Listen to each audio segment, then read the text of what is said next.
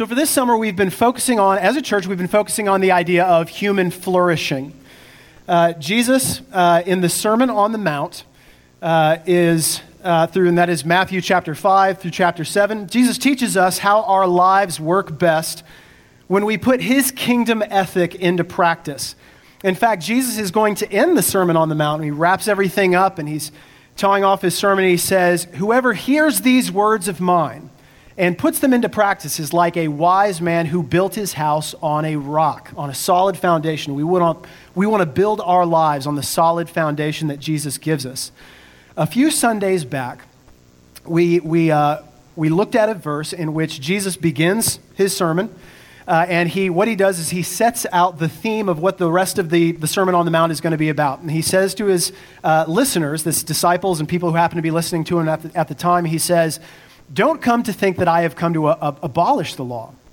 I haven't come to abolish the law, but I have come to fulfill it." But he's going to nuance it. He hasn't come to fulfill the law the way the Pharisees and the teachers of the law had been teaching.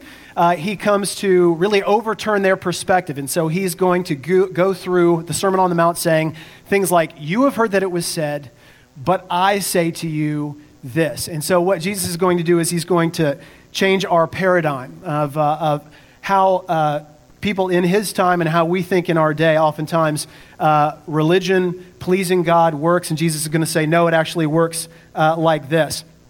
And he uses this verse. He kind of changes their perspective. He says, unless your righteousness surpasses that of the Pharisees and the teachers of the law, you will not enter the kingdom of heaven. And that's kind of a curious passage, but what our pastor shared a couple of weeks ago is that he's not saying, hey, we've got to live this life perfectly in order to enter into heaven. He's saying those of us who are citizens of the kingdom, those who have put their faith in Jesus Christ, their lives are going to be characterized by a different kind of obedience, a different kind of righteousness, an obedience that is authentic, an obedience that is truly pleasing to God, not the kind that is at the surface or just about behavior or rules, but one that is obedience of the heart. And that is the kind that leads to flourishing, the kind that Jesus is teaching about. And so throughout the rest of the chapter, in chapter 5 especially, Jesus is giving 6 examples of common teaching of the day, and he's going to say, you have heard that it was said. In other words, you've heard your whole life, God wanted this. But I tell you, this is what God really wants. This is what God really demands. This is what kingdom obedience is really about. A couple of weeks ago, last week was Father's Day, but the week before that we looked at anger, and this week we're looking at Jesus' teaching on desire, and specifically sexual desire. So turn with me, Matthew chapter 5, verses 27 through 30, and then I'll pray. Jesus says, "You have heard it was said, you shall not commit adultery. But I say to you that everyone who looks at a woman with lustful intent has already committed adultery with her in his heart. If your right eye causes you to sin, tear it out and throw it away. For it is better for you to lose one of your members than that your whole body be thrown into hell. And if your right hand causes you to sin, cut it off and throw it away. For it is better that you lose one of your members than your whole body go into hell." Pray with me. God, our culture is a mess when it comes to sexual ethics. And not that the American church is a whole lot better, Lord. We have certainly bought into some of the world's lies. I think we have made a lot of mistakes in terms of our American church culture and how we think about sexual obedience. And so, God, we're a part of that, and we have reaped some of the consequences of those kinds of lies in our present day. So, God, I pray that you would help us to get this right. I pray that you would help us to take the teaching that you give us in Matthew chapter 5, verses 27 through 30, to think deeply about it, to break it apart, to use it to counter what we have always been taught in ways that will help us gain clarity, and not just clarity, but will help us to flourish, as we've been talking about this summer. Lord, we want to flourish in this particular area. And so often we struggle in that, God. And so I pray that you would help us to see what you want us to see, and to be transformed in the ways you want us to be transformed. So I pray that by the power of your word and the power of your Holy Spirit, that you would transform us in those ways and help us to be the kind of people that you want us to be. In Jesus' name, amen. So what I'm going to do this morning is I'm going to try to do something a lot like what I think Jesus is doing. Jesus knew the Jewish leaders of that day had what I would call an interpretive tradition. In other words, they had a way of looking at the Old Testament, a way of looking at the Bible and what it meant to be a good Jew, a good follower of God. And they had added on to it and adjusted their own kind of cultural messages and narratives about what it meant to be a good Jew. And that powerfully shaped, because that shaped their teaching, it powerfully shaped what people had always thought, Jews of the day, that Jesus is speaking to. And so Jesus, what he's doing is he's saying, you have always heard that God demands this. But what I say is God demands that. I'm going to try to do something kind of like that. Not because I think I'm going to improve on what Jesus is saying here. I don't mean that at all. But I think we have done that as an American Christian subculture. We've developed our own interpretive traditions, our own ways of looking at the Bible, especially at this area of sexual purity and sexual obedience, ways that I think aren't necessarily biblical. And what I'm going to do is I'm going to give three examples of ways that we have maybe misinterpreted passages like this, or maybe sexual ethics generally, or the way we think about sex. And what I'm going to try to do is I'm going to say something like, you have always heard, or maybe we have heard in our own Christian subculture that this, God demands this, or God thinks this way about sex. But what I say, and really what Jesus says, what Jesus is trying to teach us is this. And we're going to try to correct some misconceptions and try to disrupt that interpretive tradition a little bit. So you're going to be able to follow along with me in a little chart. You have heard that it was said, but Jesus is really saying. If you like to take notes, it's going to be really easy to do. But if you just want to follow along, this should be able to help organize your thoughts a little bit. So let's go for the first one. Perhaps you have heard that it was said, your relationship to sexual sin is the most important thing about you, and it defines you completely. Now, maybe you've never actually heard that from up front in a sermon. I can't recall ever hearing that in a sermon, and I can't remember ever reading that specifically in a book. And yet, I think it is implied in dozens of different ways in the church. And I'm going to give you some choice examples here. What comes to mind when I say immorality? When I say that I think that person is immoral, or I think that behavior is immoral? Is it greed? Is it racism? Is it cheating, lying? Most likely when I say immoral or call somebody immoral, you're probably thinking sexual failure. That doesn't have to be. All of those things I just mentioned are technically immorality. And yet in the contemporary Christian cultural dictionary, we tend to reserve the term immoral for sexual failure. It has become something that's so heightened in our subculture that is the prime example of what it means to be immoral, is sexually failing. Give you another example. If I were to walk up to the average committed college Christian male, those of you in college ministry know what I'm talking about here, and I were to maybe sit down to coffee with them or have breakfast with them and say, hey man, how you doing spiritually? My guess, my wager, not everybody, but my guess is a lot of them, a sizable number, maybe even a majority, would be tempted to answer me, not in terms of whether or not they're growing in their love towards others, not whether they've become more generous people lately, maybe not even how their time in the Word is going, how their time with God is going. But I guess, my guess is that many of them would be tempted to answer almost exclusively in terms of whether or not they've looked at pornography recently, right? Like that has been a long-standing trend of measuring one's own spiritual development and spiritual maturity in terms of whether or not you've looked at pornography recently, especially among Christian men. I'll give you a kind of a related example. We have fight clubs in this church. So fight clubs, if you don't know what that is, we have mixed gender groups that we call missional communities, where we get together and we do life, we eat together, we study the Bible together, we talk about things that we can pray for one another, we try to bring people along who maybe are curious and want to know what it's like to walk with the Lord and those kinds of things. But we also have, within those communities, we have gender-specific groups that we call fight clubs. And in those groups, we get into one another's lives at a little bit deeper level, maybe ones that helpfully are gender-specific. We ask each other how time in the Word is going. We talk about what we're learning. We talk about areas in which we're struggling. And we oftentimes include a time of confession or a time of accountability.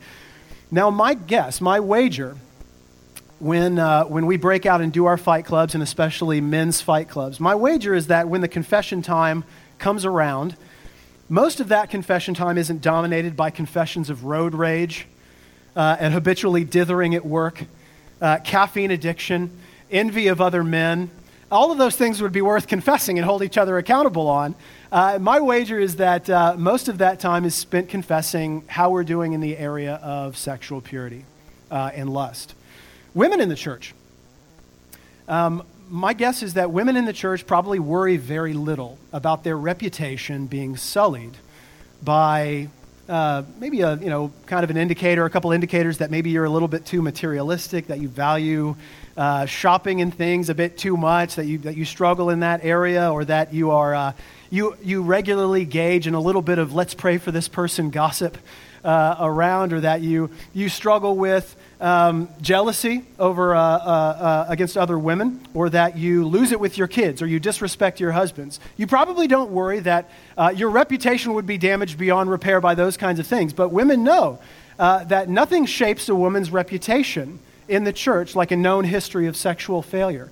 And nothing shapes your own self-concept in that regard. I mean, how many people in the church are dealing with overwhelming sense of shame because they gossip, right? Or because they struggle with jealousy. My guess is that a lot of people are dealing with lots of shame, and a lot of that is revolving around sexual failure. Lastly, I have never in my life seen somebody I've seen lots of people formally disciplined in churches, but I've never in my life seen somebody formally disciplined in a church because they are greedy.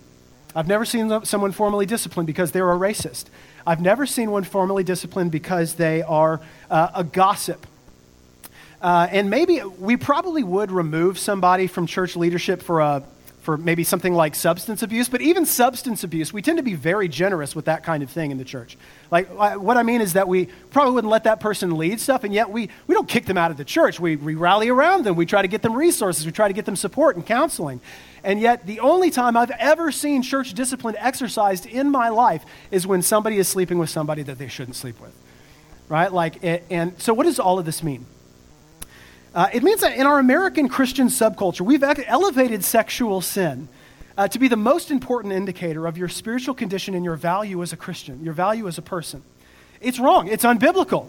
And it's certainly not what Jesus is teaching here. Now, we're going to be talking about lust, and we're going to be talking about sexual desire. I certainly don't mean to say, hey, come on, let's take it easy on sexual sin. I'm not saying that, right? So you're not hearing me say, like, come on, what's the big deal? I'm not saying that. It is, and in fact, that's the opposite of what Jesus is teaching. Jesus is about to teach us that we need to go above and beyond. We need to be different from the world in terms of how extreme we're willing to be in terms of pursuing obedience in this area. And yet it is wrong. It is wrong for us to elevate it so much that it characterizes us and defines us so completely in ways that Jesus didn't intend. And in fact, in this passage, I would argue that the idea of sexual sin is really incidental to what Jesus is trying to do. So you have heard that it was said sexual sin is supposed to define you completely, but I think what Jesus is teaching, and this will be on the chart, kingdom obedience goes beyond physical behavior to include our very desires, including sex. Let's look at Matthew chapter 5, verse 28 again. Jesus says, verse 27, you have heard that it was said, don't commit adultery, but I say to you that anyone who looks at a woman with lustful intent has already committed adultery with her in his heart. Jesus obviously uses the example of adultery, and so he's talking about a sexual mistake there. But he uses a specific word for lust, that word that the ESV translates lustful intent. It's one word. And I would question, I don't know if that's the best. In the context, lustful intent makes sense. But that word doesn't have to mean that. What the Greek word is something called epithemeo. It's made up of two words. It can be a noun, epithemia, or epithemeo is the verb form. So it's made up of two words. One, epi, meaning like on or over. It's an intensifier. It means something that is strong. And themeo, which just means to wish or to desire. And so it literally could be translated an over-desire, like an intense desire, a hope, or a longing for something. And oftentimes in the New Testament, it's used of people, and it doesn't have anything to do with sex at all. And in fact, it's used of righteous people. So in Matthew chapter 13, Jesus is going to say to his disciples, blessed are you who hear and see, because I tell you the truth, many prophets and righteous men longed to hear what you are here, to hear what you are here, and to see what you're seeing. That word longed, epithemeo, right? Like a lot of prophets and righteous people long to see what the disciples get taught from Jesus. It's not because they're lusting, and it's certainly not sinning. It's not inappropriate at all. It just means an intense desire for something. Jesus himself uses that word to characterize his own actions. In Luke chapter 22, Jesus says, I have earnestly desired to eat this Passover with my disciples before I suffer. Obviously, Jesus is not talking about lusting, but that idea, earnest desire, that word earnest desire, that phrase, is this word epithumeo. So Jesus is even using it to characterize his own hopes. He's not sinning in that, obviously. And so what makes it inappropriate? Well, it's the context. In other words, it's what you're desiring. It's not that you desire something. It's not that you intensely desire something. It's that you desire something that God has not made for you, that God has not given you.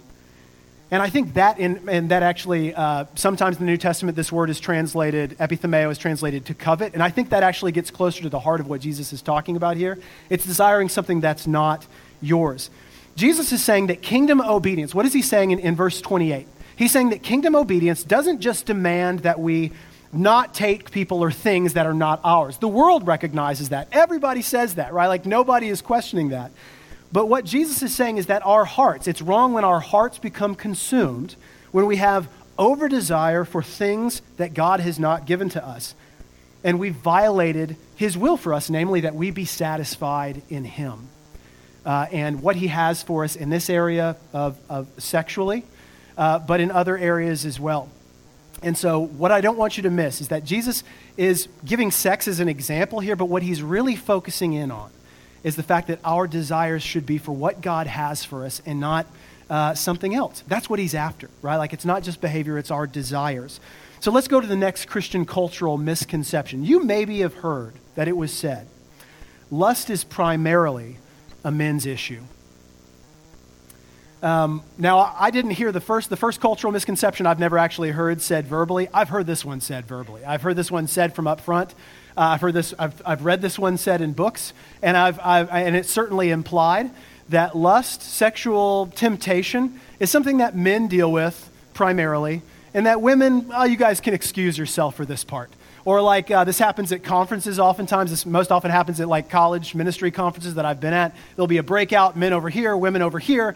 And men are talking about lust. They're talking about like sexual desire. They're talking about pornography and those kinds of struggles. And women, they're talking about things like, identity in Christ or something like that. All the good things to talk about, but it's kind of assumed or even outright stated that women don't really deal with that. Is that what Jesus is teaching here?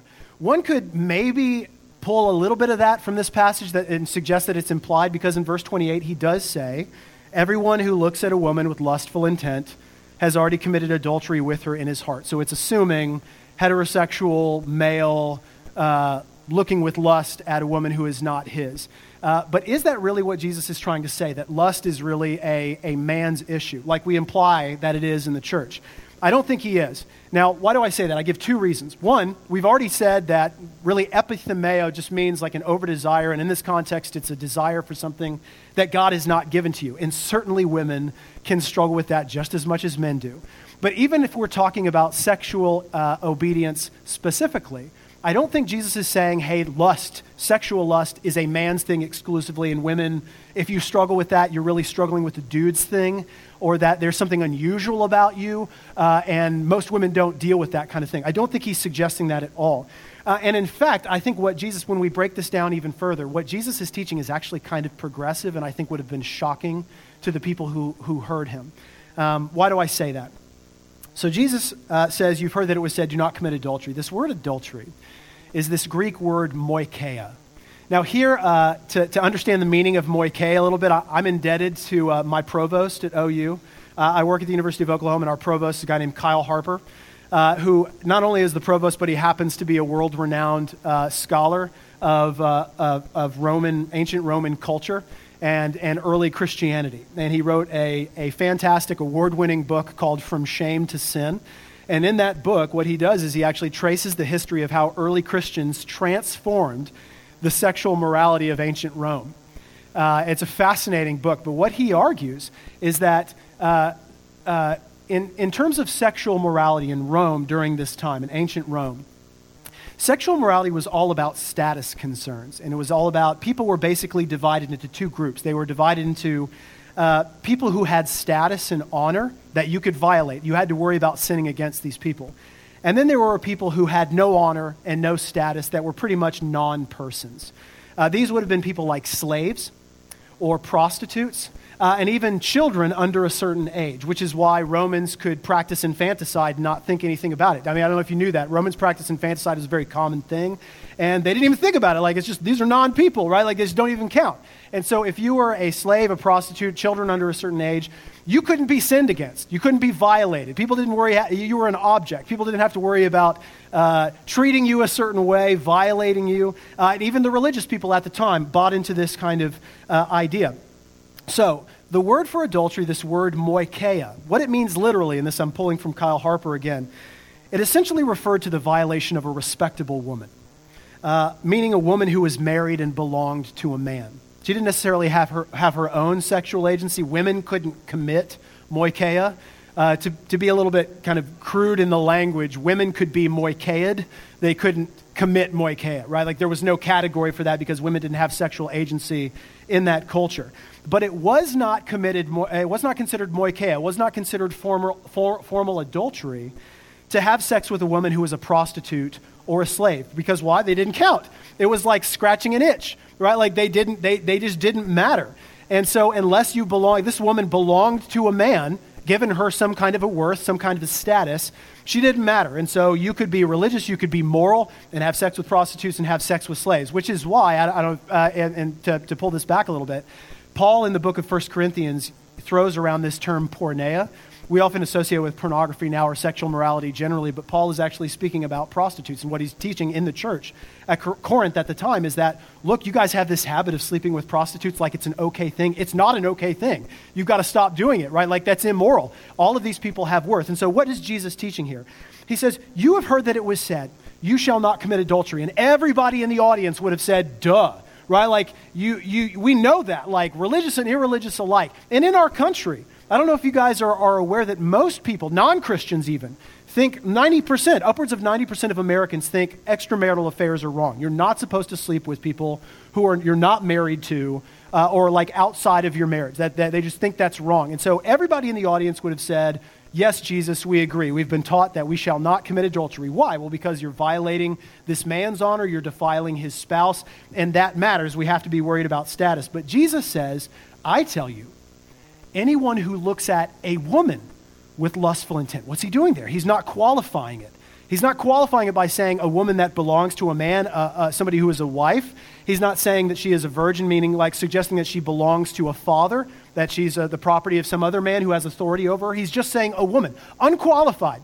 So what Jesus is saying, he's saying, you have heard that it was said, do not commit adultery, but I say that anyone who looks at a woman, married or not, status or not, honor or no honor, any woman with lustful intent has committed moikeia, has committed adultery. He's violated this command, right? Like, he has sinned in this. So what Jesus is actually doing is he is actually expanding sexual personhood to all people. He's not just saying it's the people that have honor, the people that you know, the people that you have a relationship with. It's the people that we think have no honor, the people that we don't necessarily think have any kind of status or reputation to worry about. And that would include all women in this case. And it's actually quite shocking when you look at it that way, that Jesus is extending sexual personhood to people who had no agency whatsoever and no personhood whatsoever. He's saying they matter. And so whereas we might have been taught explicitly, or it's been implied that what Jesus is talking about is a man's thing, that sexual agency and sexual purity is really something that men need to worry about and think about. What Jesus is actually doing, and we'll show this on the chart here, Jesus is actually saying that kingdom obedience in the area of sex demands that we see all human beings as mattering to God.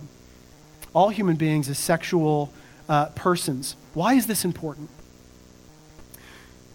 Well, it means that men and women, when you have a desire for something or someone in this case, that God does not have for you, this case sexually, whether that's in real life or on a computer screen, or on your iPhone or on a TV screen, you objectify that person.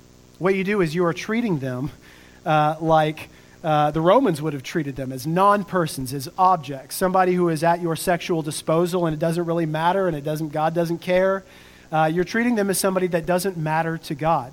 When Jesus is saying, no, those people have sexual personhood, right? Like those people matter to God, and we will not defile them. We will not defile ourselves. We will not defile them by violating them in this way. Let me turn to the last Christian cultural misconception. This one will go a little bit faster, but I feel I need to clear something up here, something that I've started hearing recently in the last couple of years, and something I feel like I need to address. You might have heard that it was said in our contemporary Christian subculture that lusting is literally the same thing as actually committing adultery and should carry the same social consequences. Here's why I say I need to clear this up and why this might be kind of confusing. In a few verses later on down in Matthew chapter 5, Jesus is going to talk about divorce. And he's going to talk about it. Jesus is going to talk about how we shouldn't get divorced. And in Matthew, we actually get this qualifying statement. It's the only place in the Bible. There's two places in Matthew. Matthew's the only one who does this with Jesus' sermon. He's the only person who gives this qualifying statement. Jesus is going to say, "Don't get a divorce. You shall not get a divorce, or you're violating what God has, but unless in the case of sexual immorality." And implying that divorce is off the table unless there's some sort of infidelity or adultery. Well, here's why it gets confusing. Here in this passage, Matthew 5:27 through 30, Jesus is saying that if you lust after someone, you've committed adultery in your heart. And so someone could make the interpretive leap that if my spouse is regularly lusting after people, say that they are looking at pornography regularly, then that means they're committing adultery. And that means I can divorce them. Or at least it's justified. I have grounds to threaten that. I have grounds to kind of say, like, look, you're committing this. That Jesus says this is a divorceable offense. And I am not pulling this out of thin air. This isn't something that I just kind of came up with. For one, I've recently written a book about this issue. It's no doubt why I was asked to give this particular sermon on this particular passage. The book is about how Christians deal with this phenomenon of pornography in their lives. And for one of the chapters, I was digging into some data, and I found out with some large survey quantitative data, I found out that conservative Christian women, committed Christian women like we have in this church, are twice as likely to divorce their husbands because of his pornography use. Now, is that because Christian husbands are twice as likely to look at porn as other men? No, absolutely not. In matter of fact, they're significantly less likely to look at pornography than everybody else. And yet, conservative Christian women are twice as likely to divorce their spouse because of his pornography use. Why is that the case? I was fascinated by what's going on here. Why would that be happening? And so what I did to be able to explore this is I talked to dozens and dozens of couples and married women who had experienced this in their own lives of having a spouse who was regularly or semi-regularly looking at porn or had struggled in that area. And I read a lot of blog posts and read a bunch of books where people were talking about this kind of thing, and I actually found that this is, the interpretation I'm talking about is actually a lot more common than you would think. That these women that I spoke with and read about were saying that Jesus said lusting is adultery. And adultery is and a divorceable offense. Matthew 5 in the 30s. And so I'm justified in thinking that this would be a route I can take because my husband's pornography use. It's on the table as an option for me. That is not what Jesus is teaching here. That's not what he's not what he's suggesting, and that is not his point. I am not in any way, let me just qualify, let me backtrack for a second. Lest you think that I am somehow defending husbands who have a habit of committing lust in this way with pornography, that they have done that. I am not, ladies, I'm not saying that. I'm not saying, hey, cut them some slack and boys will be boys. I'm not saying that, right? Like, Jesus is about to go into how intensely we should demand purity from ourselves in this area. And so I'm not saying, hey, ease up on the judgment. I'm not saying that. I am saying it is inappropriate to take this and to say that Jesus is literally saying that if you struggled in this area, it's the same thing, literally, as actual adultery, and it should have the same social, relational consequences as that. Why do I say that? Well, we can know that from the context. So Jesus in the previous verses, he's just talked about anger and relational disruption. He's compared anger to murder. Like if you have been angry with your brother, you're guilty of murder. Right? And I don't think Jesus is implying that if we have hated somebody, if we have been angry, that we need to go before the police or we need to go confess that I am guilty of murdering Kevin Durant or the entire Golden State Warriors basketball team or Tom Brady, all of which I am guilty of murdering in my mind serially. Okay, like Jesus is not suggesting that we are guilty literally of murder, right? And so what Jesus is trying to say here, and I'm not easing up on the severity of what's going on when we regularly practice lustful desires and behavior. I'm not easing up on that. But what I am saying is that Jesus' main point, and this will be on the chart, the last point, kingdom obedience in the area of sex demands that we pursue kingdom obedience with the same level of seriousness that we pursue marital faithfulness. And so it is a similarity of intensity with which we pursue that, but he's not equating the two. And so I'm happy to have conversations with that afterwards, but I felt like I need to clear that up because I have seen that interpretation rage in Christian families, and I think in an unhealthy way. So I wanted to make sure I cleared that up. So Jesus is demanding that we pursue kingdom obedience in a radically intense way. How specifically do we do that? Well, he actually tells us in verses 29 and 30. Let's look at that again. Jesus says, if your right eye causes you to sin, tear it out and throw it away. For it is better for you to lose one of your members than that your whole body be thrown into hell. And if your right hand causes you to sin, cut it off and throw it away. For it is better for you to lose one of your members than your whole body go into hell. What could Jesus possibly mean here? I see two potential extremes that we could err on. One would be obviously to take Jesus too literally and to start mutilating ourselves. I don't think we're in a whole lot of danger of that. People have actually done that throughout Christian history and mutilated themselves because they took this very literally and very seriously. I don't think we're going to do that, but I don't want us to go the opposite extreme. The opposite of extreme would be to take Jesus too figuratively here and to say, okay, Jesus is using hyperbole and he's just saying we need to be serious about this. I think we can be a little bit more literal than that. In the previous verses, Jesus was very literal. When Jesus was talking about anger and having right relations with our brothers and sisters, he actually gets very literal and he says, if you have something against your brother or sister, if there's some kind of rift in the relationship, before you worship, go and confess, go and resolve that rift. And I think he's being completely literal, right? He's saying before we get in worship, and if we have something against one another, if we have this kind of relational problem, we need to resolve that so that we can worship, because our vertical relationship with God is affected by our horizontal relationships with one another. And so Jesus is being specific and action-oriented. So I think here in this passage, we would appropriately take this a little bit literalistically, not to where we're gouging out eyes and cutting off arms, but I think at the very least we can take Jesus to mean that we should engage in what I would consider to be, by the world's standards, somewhat extreme and radical steps to pursue obedience in this area of our sexuality. And this is something that's fascinated me. I love the fact that Jesus stresses action points here. I don't know if anybody caught this, but this has been blowing my mind this past week. I've read this passage for just years and years and years, memorized it, and I have just this past week realized something I'd never seen before. Do you notice that Jesus, I don't know if anybody else finds this interesting, Jesus starts off talking about the heart, right? Like talking about, hey, kingdom obedience in this area is not just about not sleeping with people and not just about behaviors, but it's about your desire. That's what Jesus is talking about. Like you should have right desires that want what God wants and don't want the things that he doesn't have for you. But when it comes down to practical application, Jesus is not saying, he's not focusing on the heart again. He's not saying, hey, and you need to think the right thoughts, or you need to meditate on the gospel, you need to think about me and how I never failed in this area. Jesus is saying, cut off your arm and gouge out your eye. And when we actually look at the Apostle Paul, he does the exact same thing. You don't need to turn here, I'll just have the verse up. But there's a passage in 1 Corinthians chapter 6 where Paul is talking about sexual immorality. And he's telling the Corinthians, we need to pursue this. But when it comes down to practical application, Paul doesn't say, hey, think about the gospel, meditate on your identity in Christ. He says what? He says, 1 Corinthians 6:18, flee sexual immorality. All other sins a person commits are outside their body, but the one who sins sexually sins against his own body. So what are we doing here? Well, I love the fact that Paul and Jesus actually, when even though both of them are concerned with our hearts and our right desires and not lusting after people we should not lust after, when it comes down to how do we deal with this practically, they get into action immediately. That's how we deal with lust. We don't play with it.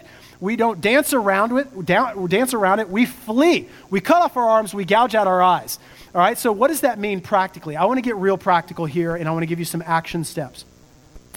I'm going to give you a list of just things that I've done. This is a part of my past, a part of my history area that I've struggled in. And so maybe some things that I do will be helpful to you and things that you could employ in your own life. And I encourage you to do that. One is I don't have internet on my phone. So I have a smartphone, but it's a dumb phone.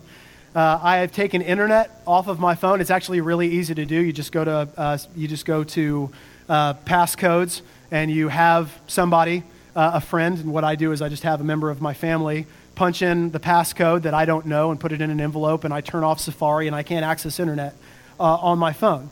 And I can get emails, and I can get maps and those kinds of things, but I can't search the internet. Now, full disclosure, I've had internet back on my phone recently because we were traveling overseas in Indonesia, and I felt like, okay, in the case of emergencies, I may need to access internet just in case I need that kind of thing, but internet goes back off now, right? So for the last couple of years, I just don't have internet on my phone. Now, there's a lot of reasons that I do that. I don't want to be distracted by my phone constantly. I'm actually really convicted about being a digital zombie. I am getting into myself what I would call the practice of digital minimalism and really trying to minimize how much. I'm on the computer all day as an academic, and so I don't want to be doing that, continuing that at home. A couple of years ago, I just started to notice, and this is kind of not on the subject of lust, but on the subject of kind of phones. A couple of years ago, I started to notice that I would just habitually start to reach for my phone at times that I just, like, if I felt the slightest bit of boredom creep up into the back of my brain, I would reach for my phone, like my kids are in the bath or they're playing with something and they're really not entertaining me at the time. And so I kind of feel myself going into my pocket to reach out to my phone to do what? To scroll Twitter or to look at ESPN or grab scores or that kind of thing. And I'm just kind of done with that. Like I felt myself doing it. I'm just over it, right? So that's one good reason to just get internet off your phone. But this area of being obedient, sexual temptation, the area of looking at something on my phone that I'm not supposed to, is no longer an option. I can't get it, right? And so the thing that I have in my pocket almost 24 hours a day, I'm not getting anything that I'm not supposed to off of this, right? And so I want to make it hard. I don't want to make it easy to be able to access those kinds of things. Now, maybe you're saying, well, hey, I need my phone. Most likely that's a lie. Most likely that's not true. I'll call that out. I'm an academic. I'm on the computer all day long. Most of you, that's BS. That's just not true. Sorry, I used BS in a sermon. Not a pastor. It's just, I can do that. So email Jeremy. I just don't think that's actually the case, right? Like, I think you could probably, if you needed to, get at a computer, or you probably know somebody who has access to that. Most of us don't need internet all the time like that. I don't. I have found that life is just fine, right? Like, maybe I can't Google, like, where is Tom Petty from? Like, I can't ask random questions of Google that way. Like, I can't do that, and I don't need to. Like, my life is fine, right? Like, I haven't missed out on anything by that. So I would recommend, if this is an area you struggle with, get internet off your phone, right? Like, you don't have to buy a flip phone. Just turn your smartphone into a dumb phone. It's that easy. The next thing I do, I have personal boundaries in terms of the things that I watch, and Jill and I watch. I don't watch movies with skin in them. Or shows. Now, sometimes, obviously, you get surprised a little, like you're watching something, nobody told you that the scene was going to happen, and it's like, whoa, okay, there it is. And it's something that you couldn't necessarily prepare for. But if somebody says, like, hey, this is a really good show, got to warn you, there's like 5 sex scenes in there, and they're really explicit, I'm not going to watch it, right? Like, it's just not something that I want to mess with or have to deal with kind of fast forwarding through. And so if that makes me weird, fine. But I don't want to play with that in my life. I am also in a fight club. I would encourage you to do that. What are fight clubs? Again, I kind of talked about it at this beginning, but they are gender-specific times that I meet every other week with men in my life with whom I can be honest about areas of sexual temptation if I'm struggling in that area. Now, it's not that, and I kind of implied this at the beginning, it's not that that's all you're supposed to talk about in Fight Club. I would challenge Fight Clubs. If that's really what Fight Club has become, I think you've kind of missed it. And these days, I'm probably a lot more likely to confess blowing up at my kids or being insensitive to my wife than I am sexual temptation. But at least I have those men in my life that I can text or I can contact at Fight Club and say, hey guys, I'm going to be out of town at a conference and I'm going to be in a hotel by myself. Will somebody text me, right? Like, will somebody ask me how the weekend was? Will somebody just make sure that I haven't kind of gone off the deep end here and made some bad choices because I thought nobody would watch or because this was just not in a moment of exhaustion or weakness or whatever.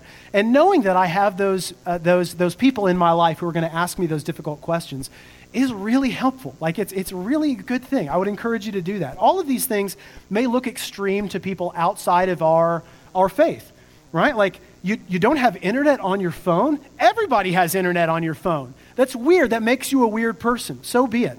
You don't watch shows with nudity or sex. Well, how exactly would you watch Game of Thrones? I don't, right? Like, I don't know. I don't know that show, right? I'm not hip to that culture. So, and that's okay. All right, like my life is not impoverished for that loss, and so I don't see that. I don't know. I'm not up to that. You talk to other men. You voluntarily tell other people, "Hey, I'm tempted to look at this," or like, "That's your business. Why would you talk to anybody?" No, it's their business now. Or like, I share that part of my life with them so that I can be held accountable, because that may look extreme to the rest of the world, but it's worth it, right? Like, it is what Jesus is talking about. It is gouging out your eye. It is cutting off your arm. It looks extreme, but Jesus says this is a glad exchange that we would make. It's better, Jesus says. It's better to gouge out your eye and cut off your arm than to have your whole body thrown into hell. Now, I don't think that, like, if I mess up in this area, I'm going to hell. I'm not saying that. But what I am saying is that it is a glad exchange that I'm worth making, because my flourishing as a human being depends on me being willing to make those radical steps of obedience to say, God, I want to follow you in this area. And if it looks weird to the rest of the world, then fine. But at least that means that I have gotten this area of my life under your power, under your control, with the kind of desires that you want for me. So let me wrap this up. How do we ensure that our righteousness in this area, in the area of sexual obedience, surpasses that of the Pharisees and the rest of the world, just regular religious people who want to be sexually moral, whatever that means? It's not enough just to not sleep with people who are not our spouses. Almost 100% of Americans believe that you shouldn't do that, right? Like, that is not a high bar. What Jesus is teaching us is that kingdom obedience in this area extends to our desires. And whether we desire what he has for us, whether we're satisfied in him or we're unsatisfied and we want something that he doesn't have for us. We don't trust him. We believe that this is another way. The world offers something better. No, kingdom obedience says, God, you know what I need. And you know what helps me flourish. You know what'll make my life sweet and good, and my family life sweet and good. And you'll protect me from the things that I don't need. And so we want to, it includes, this kingdom obedience includes the extent to which we are willing to go to make radical, by the world standards, extreme steps to resist temptation in this area. The world sees it as extreme. Jesus says it's a better exchange. Let me pray for us. God, I'm so thankful that you give us, you don't just leave us to kind of figure this thing out, but you give us your word, Jesus, that you taught us. Knowing what we would struggle with as human beings, knowing what we would struggle with even in this culture, in our day and age. And you haven't left us alone. You've certainly given us your Holy Spirit to guide us, but you've given us your word and your teaching, and so, Lord, we want to get this right. God, even the world has some kind of sexual standard. And we have heard in our little Christian subculture all kinds of things about sex. Some of them misconceptions, some of them wrong emphases or complete misunderstandings about what it means to be an obedient person in this area. And God, we want to bring our lives into submission with what you want for us. It's not just about behaviors, it's about what our desires are for. God, we don't want to lust after things and people that you don't have for us. And we know that that's not just about like willing us to do the right thing or trying really hard. We know that we do that in your grace and by the power of your Holy Spirit and with help from other people.